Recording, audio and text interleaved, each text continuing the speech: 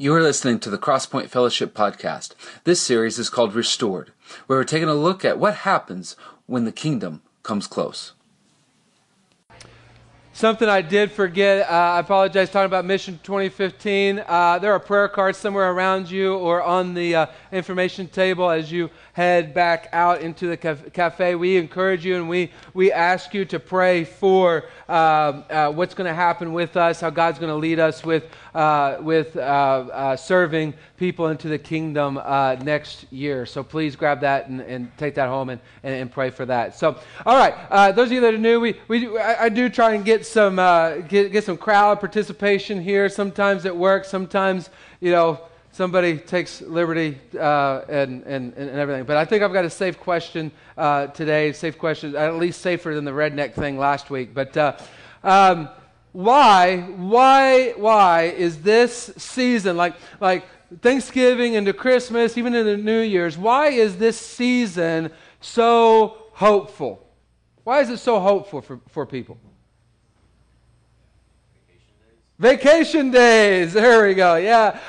It's coming from a teacher. Yeah, coming from somebody in the school district. Like vacation days. Like in the next month, I work about 3 days. Yes. Snow days. Snow days. Yeah, praying for snow. Praying for snow. Presents. We're hopeful for presents. Paul's just a big kid. Good food. Right. Yes. Good food. Right, Kent? Always. That's right. Good answer. Much better than Jack's answer.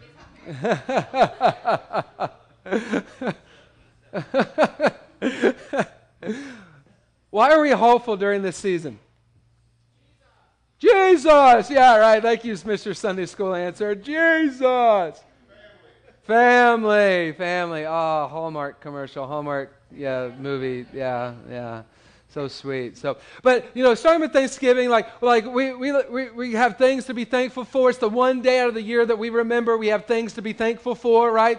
All the other days of the year, we're cussing at people, cutting us off in traffic, And then we go into rolling into Christmas season, and once we get through Black Friday and everything, we get excited because the anticipation, the hope, kids and gleaming and 11 months of the year we don't want to give anything, but then 1 month we're like, yeah, it's cute to give people stuff, and then we go into the New Year's and we're hopeful for a clean slate, right? We're hopeful for something so totally brand new, and then what happens?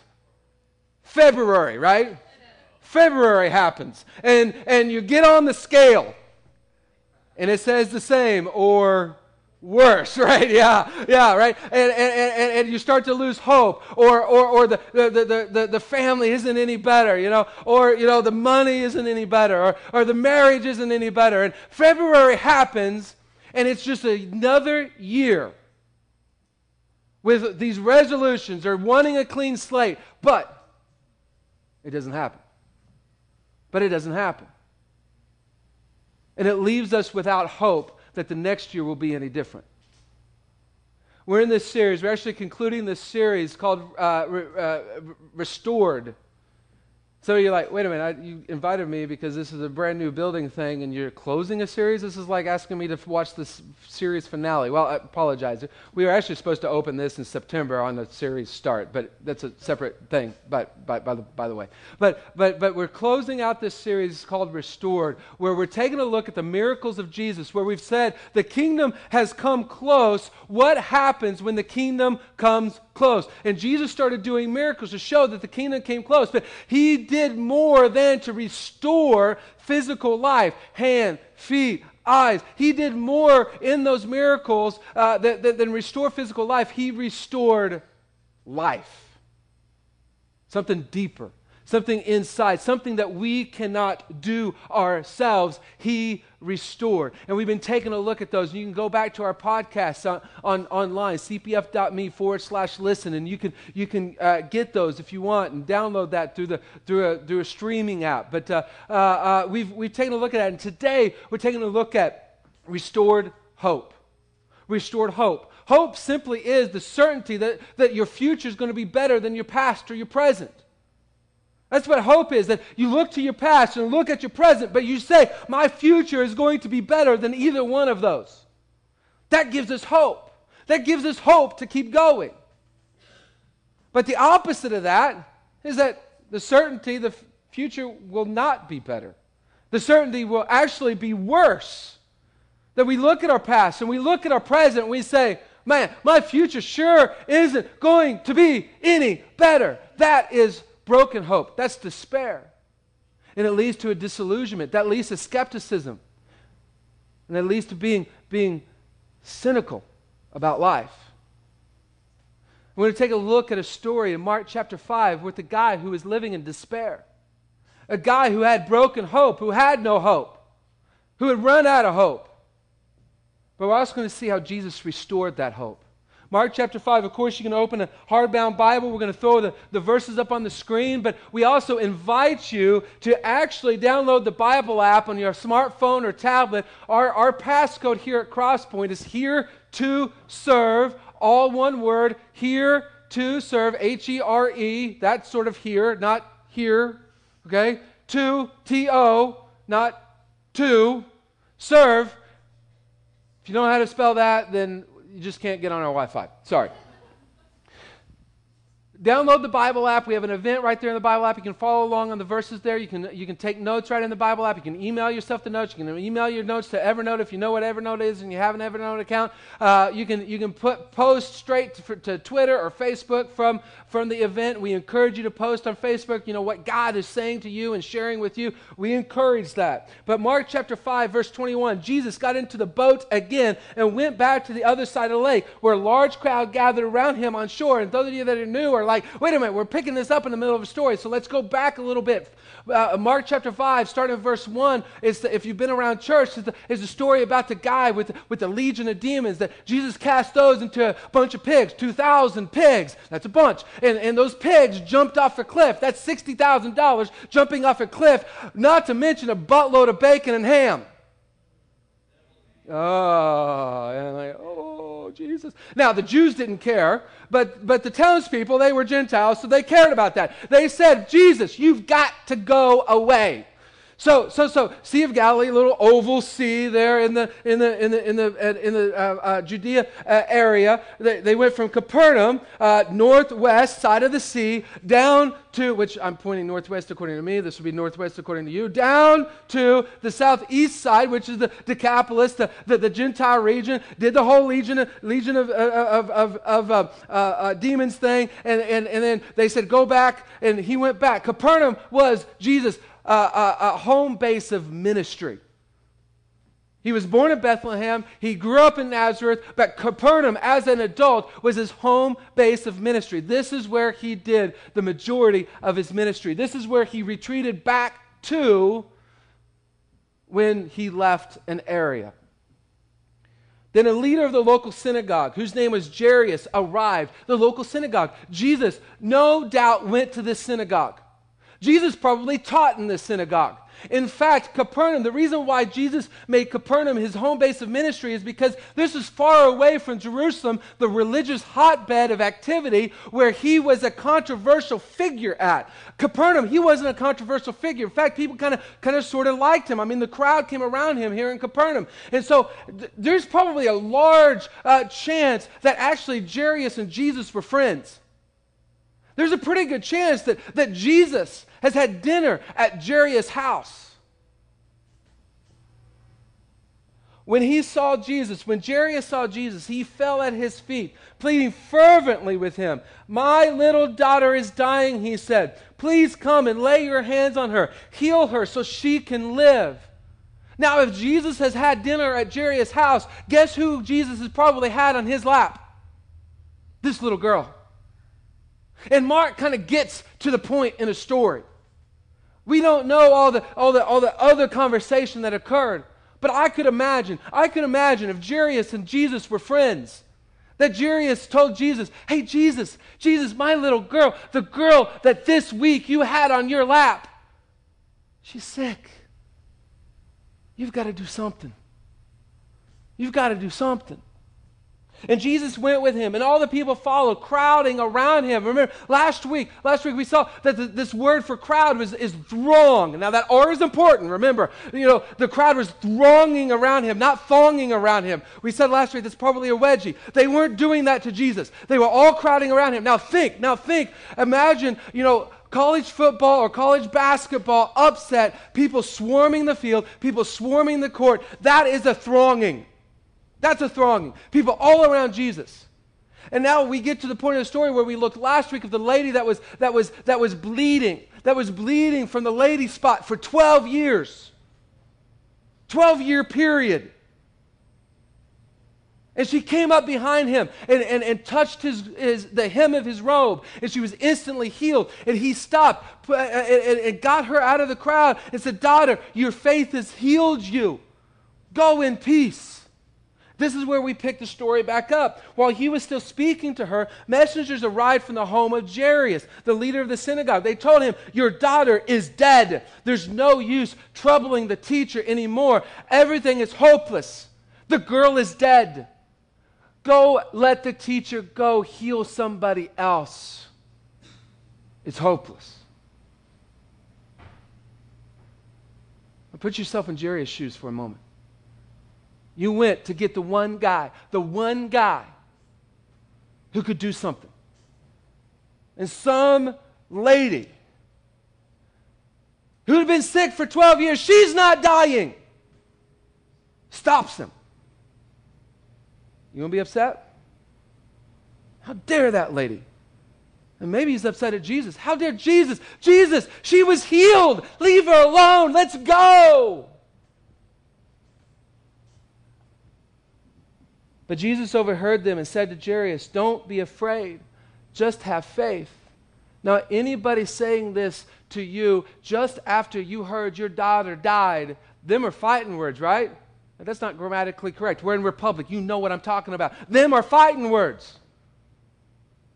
Your daughter just died. Your son just died. And somebody comes up and goes, "Don't be afraid, just believe." Anybody but Jesus, the gloves are off and you're going. But Jesus overheard, then Jesus stopped the crowd and wouldn't let anyone go with him except Peter, James, and John, the brother of James. He stopped the throng and said, "You stay here. 9 disciples, you stay here. You 3, you dad, servants, let's go." When they came to the home of the synagogue leader, Jesus saw much commotion and weeping and wailing. He went inside and asked, "Why all this commotion and weeping? The child isn't dead, she's only asleep." You're like, "Jesus, isn't this insensitive?" See, in this day, what would happen is when somebody died, professional mourners would come to the house, come to the funeral, and just weep and wail, but they weren't really grieving. It was really, the louder they were, the more impressive it was. It was fake. And Jesus hated fake. And he had a way to be able to expose fakeness without really calling it out. The crowd laughed at him. Now again, somebody shows up at a funeral. Uncle Harry's funeral. And says a nice little joke about something Uncle Harry did. In your grieving, you chuckle, right? But if somebody comes in and insults Uncle Harry, again, them are fighting words. The gloves come off. If these people were really grieving, they wouldn't laugh, they would get mad. If Jesus just had insulted them, they wouldn't laugh, they would get mad. Instead, what they did, they laughed at him. This isn't a chuckle laugh, this is a "you are a moron" laugh. You're a moron, Jesus. Like, she's not dead. What, she's not asleep, she's dead. What are you talking about? If they were really grieving, see, Jesus points out hypocrisy without really pointing it out. He reveals it in people.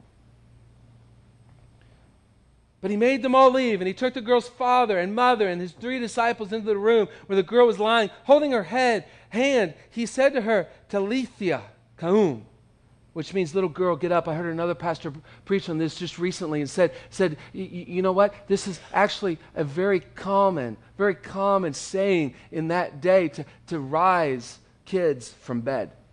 This is probably something that she heard when she was asleep quite often. And the girl, who was 12 years old, immediately stood up and walked around. Like, Mark has to tell us she's 12, like she's not 6 months, like we don't have a double miracle going on. She isn't coming back from the dead and walking around as a 6-month-old, and they're going, oh, she's 6 months and she's walking. No, she's 12. Like, Mark just had to throw that detail in there. And they were overwhelmed and totally amazed. And that's the understatement of the century. Oh, they were totally amazed. People were probably fainting. Poof. Freaking out. And Jesus gave them strict orders not to tell anyone what had happened. Excuse me? Hey, you know, this girl living from the dead thing? Shh. Don't tell anybody. Don't tell anybody. It's on Vine already, bro. Put it on Facebook. Like, it's already out there. Like, sorry. And he told them to give her something to eat, which is an interesting statement here, and we'll get back to that. But we see in this story broken hope, despair, and Jesus restoring hope. Let's start with broken hope, because we've got to recognize brokenness before we want to be restored. Broken hope. See, broken hope happens to everybody. Nobody is immune to broken hope. See, Jairus, he was a synagogue leader. He was a religious leader in that town. He would have been one of the most, if not the most respected people in that town. Everybody came to him with questions because he had the answers. He would be, if he weren't rich, he would be above the normal line as far as finances. But here he didn't have the answers. He was without hope.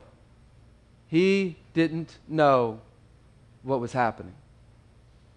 And some of you this morning, if you're just entering back into church, or if you're in church for the first time,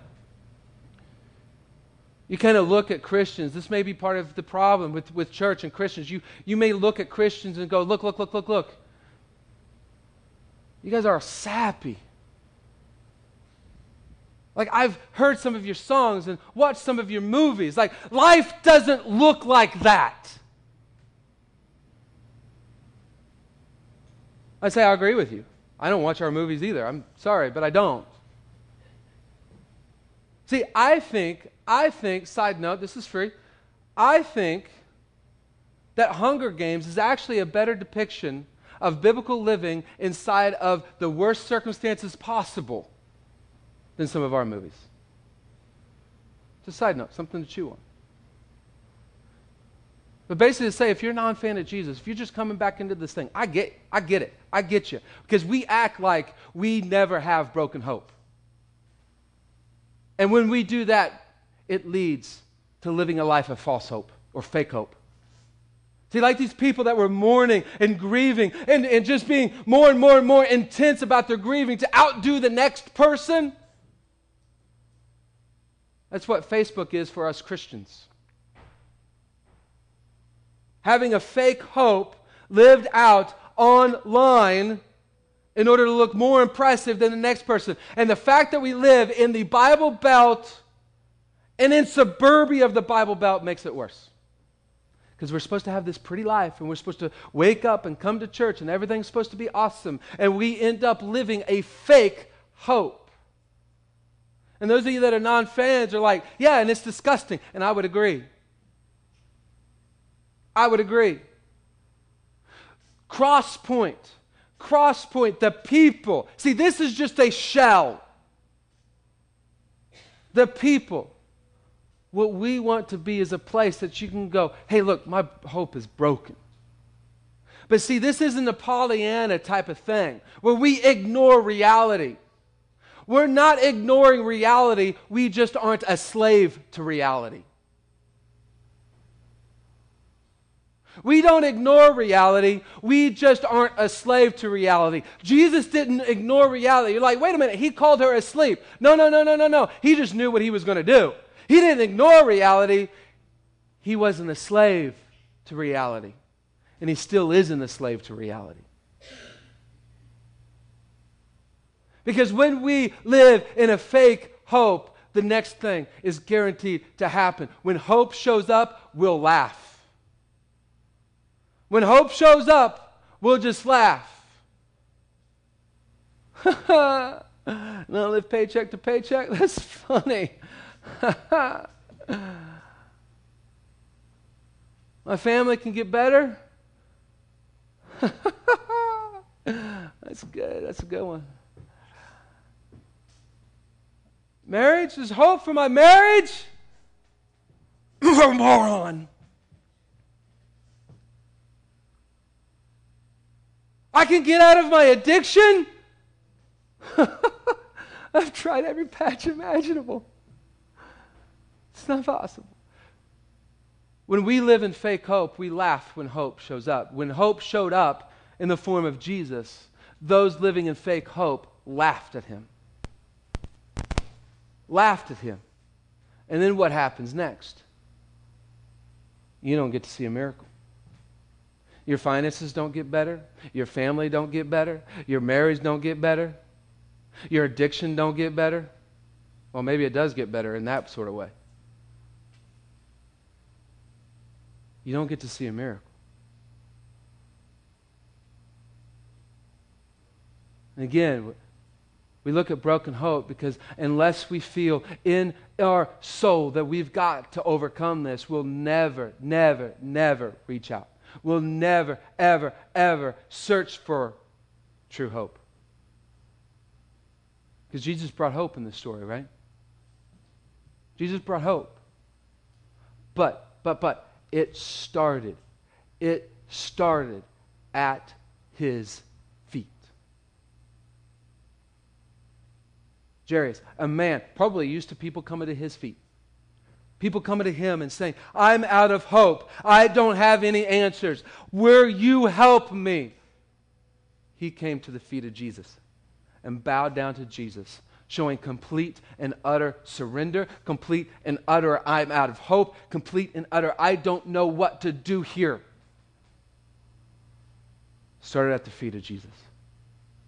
And something I try to pray for each and every week is that you get the chance to come to the feet of Jesus, because that's where restored hope starts. And those of you just coming back for the first time or just coming back for a long time, my prayer is that you get the chance to be at the feet of Jesus the first time in a long time. And that you can get a glimpse of the hope that is possible. Because if you get a glimpse of the hope that is possible, you will run and bow yourself down at the feet of Jesus. But see, it doesn't end at the feet of Jesus.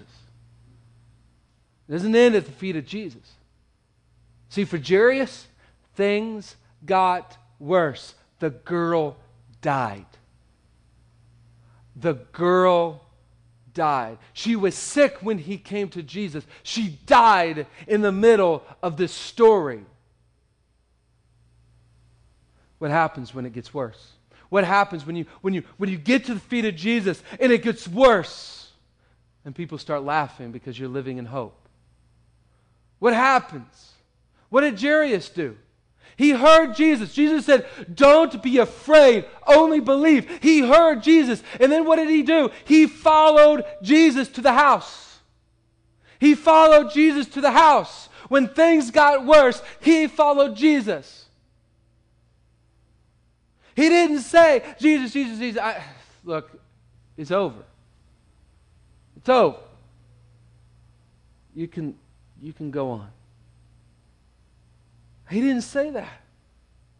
He kept following Jesus. When people laughed, he didn't stop Jesus and say, Jesus. You know what? They're right. This is crazy. He kept following Jesus into the room. When life is dead, hear and follow Jesus. When life is dead, hear and follow Jesus. You're like, that's too simple of an answer. It is. Except for the fact that when things looked the worst for Jesus, He resurrected from the dead. And He told His boys, I'm the resurrection and I am the life.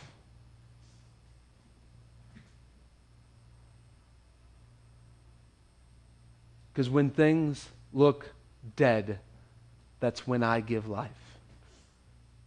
If I can resurrect my own life, I can resurrect yours. I just have a tendency to follow a guy who can raise himself from the dead. If he can do that, what else can he do?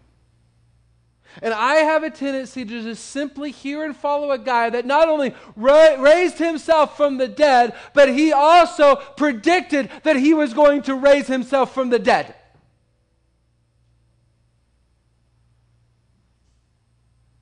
And predicted that he was going to raise a girl from the dead. She's only asleep. See, I have a tendency to follow a guy who controls the future. Who controls the future. Why follow anything else?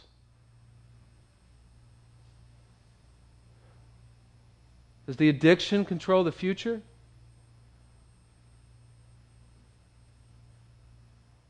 Do those broken relationships, do they control the future?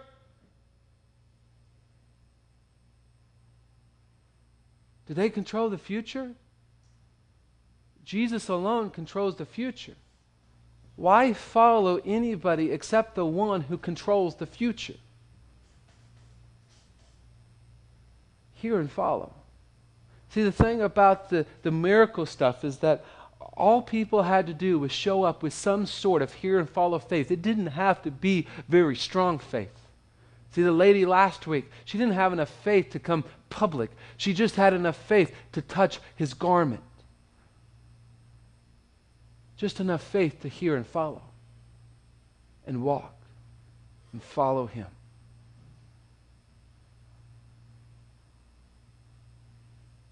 See, it has to last beyond that moment. See, we've got to feed the hope. I read that last sentence when I was studying weeks ago. Then he told them to give her something to eat. I'm like, that's interesting. That's a fascinating statement to add that in there. Hey. Why don't you give her something to eat? And I was thinking about that, and I was like, why on earth did you make sure that was in there? Why on earth did you add, give her something to eat? And I had the thought dawn on me. If they didn't feed her, what would happen? She would die again. Kind of defeat the point of the miracle, right? Like, just give her something to eat so she doesn't die again. I don't have to do this all over again.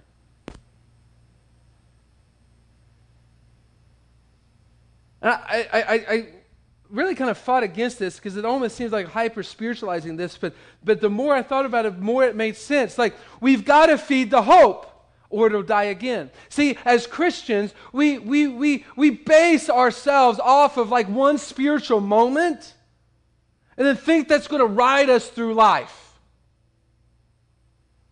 We've got to feed the hope. See, if we want a better family, we've got to feed the hope. Fellas, we can't get home from work and go to our man cave and stay there. I told Scott yesterday, look, she has to love you right now. But what you do right now determines if she loves you at 13. You've got to feed the hope. It doesn't just happen. If you don't like your marriage, you've got to feed the hope. Now, in that statement, in that sentence, the P is very important there, all right? I just insulted somebody if you don't add the P. Got to feed the hope, all right? Please, yeah, if you lost that, you're like, what did he just say? Did he just say feed? No, I didn't. I said feed the hope. If you don't like your marriage, you've got to feed it. If you don't like your addiction, if you don't like the withdrawal, you've got to feed the hope of getting out of the addiction. If you don't like your financial situation, you've got to feed the hope of getting out of your financial situation. This is where it becomes personal for us. 2006, February of 2006, we were driving in the car. We were tired of credit card debt. We were tired of student loan debt. We were tired of living paycheck to paycheck. And we said, enough is enough. We got to get out. We made the decision right then to sell our house, to pay off credit card debt or some of it.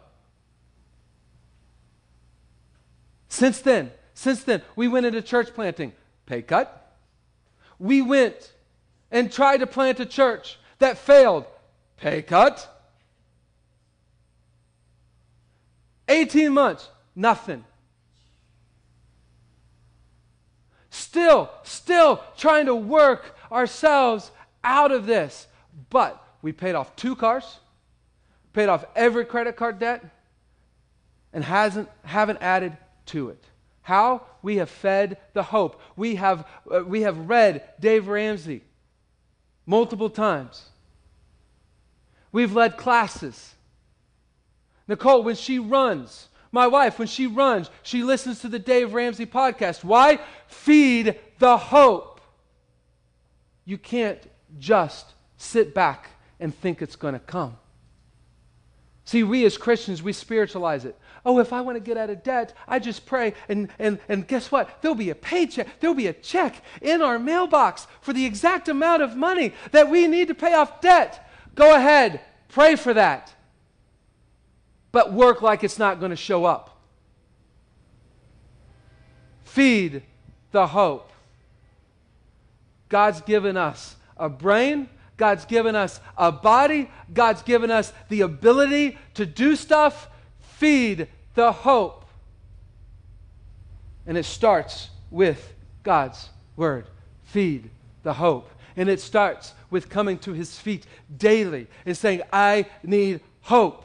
And it starts with finding a community of people that allow you to be broken but refuse to let you stay that way, to heal you and to restore the hope inside of you. That's why we have small groups and disciple-making relationships. You've got to feed the hope. And those of you that are hearing and following Jesus, and you say, yeah, things aren't perfect, but this is the direction I am going. You, all of us have as a responsibility, a God-ordained responsibility to feed the hope hungry, to feed the hope starving, to feed the hope malnutritioned. Because we have a hope epidemic in our country. Watch the 6 o'clock and the 6:30 and the 7 o'clock. And it seems like there's news all the time now. And we scroll news on our news. That's all skepticism and cynical. Why? Because we have zero hope. That won't work. Yeah, it will. Got a guy elected 8 years ago, didn't it? I am not saying whether he did or he didn't, but that's what got him elected.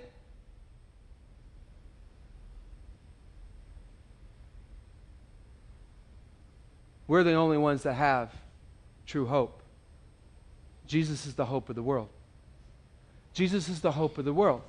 There's no other hope besides in him. If we hear and follow him in any area of our life, he will certainly make our future better. And those of us who say we have the Holy Spirit living in us because we trust him, we have to feed the hope hungry.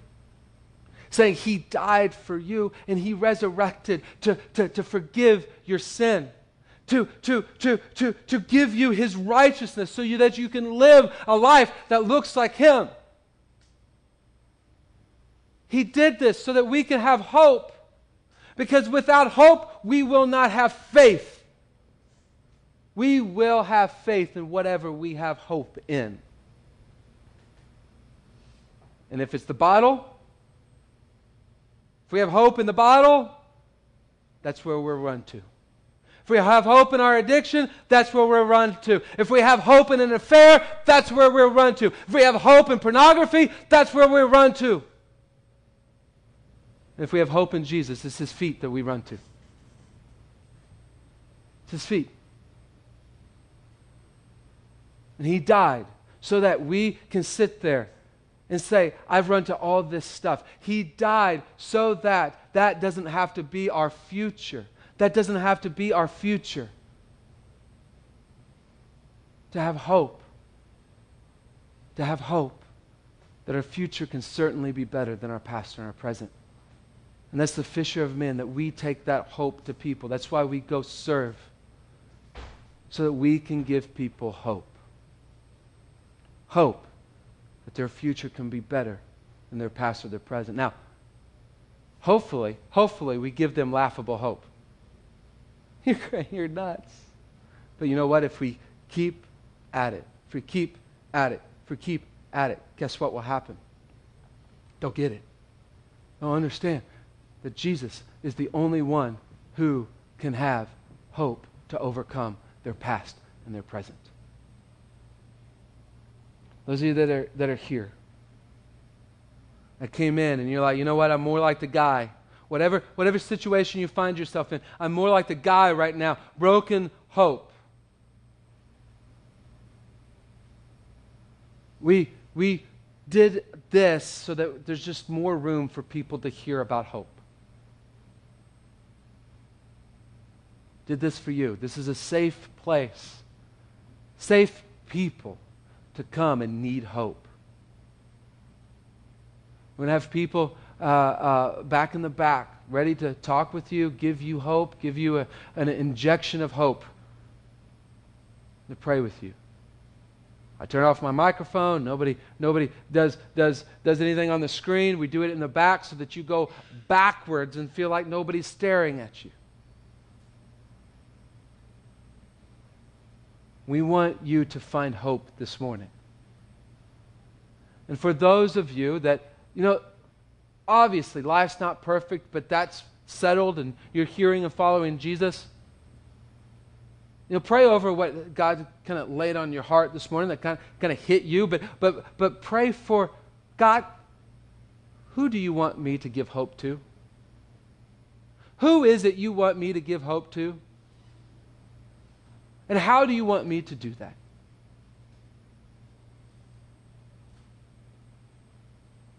See, I'm not awesome at this. I get focused in on tasks and buildings and all this and fail to give people hope.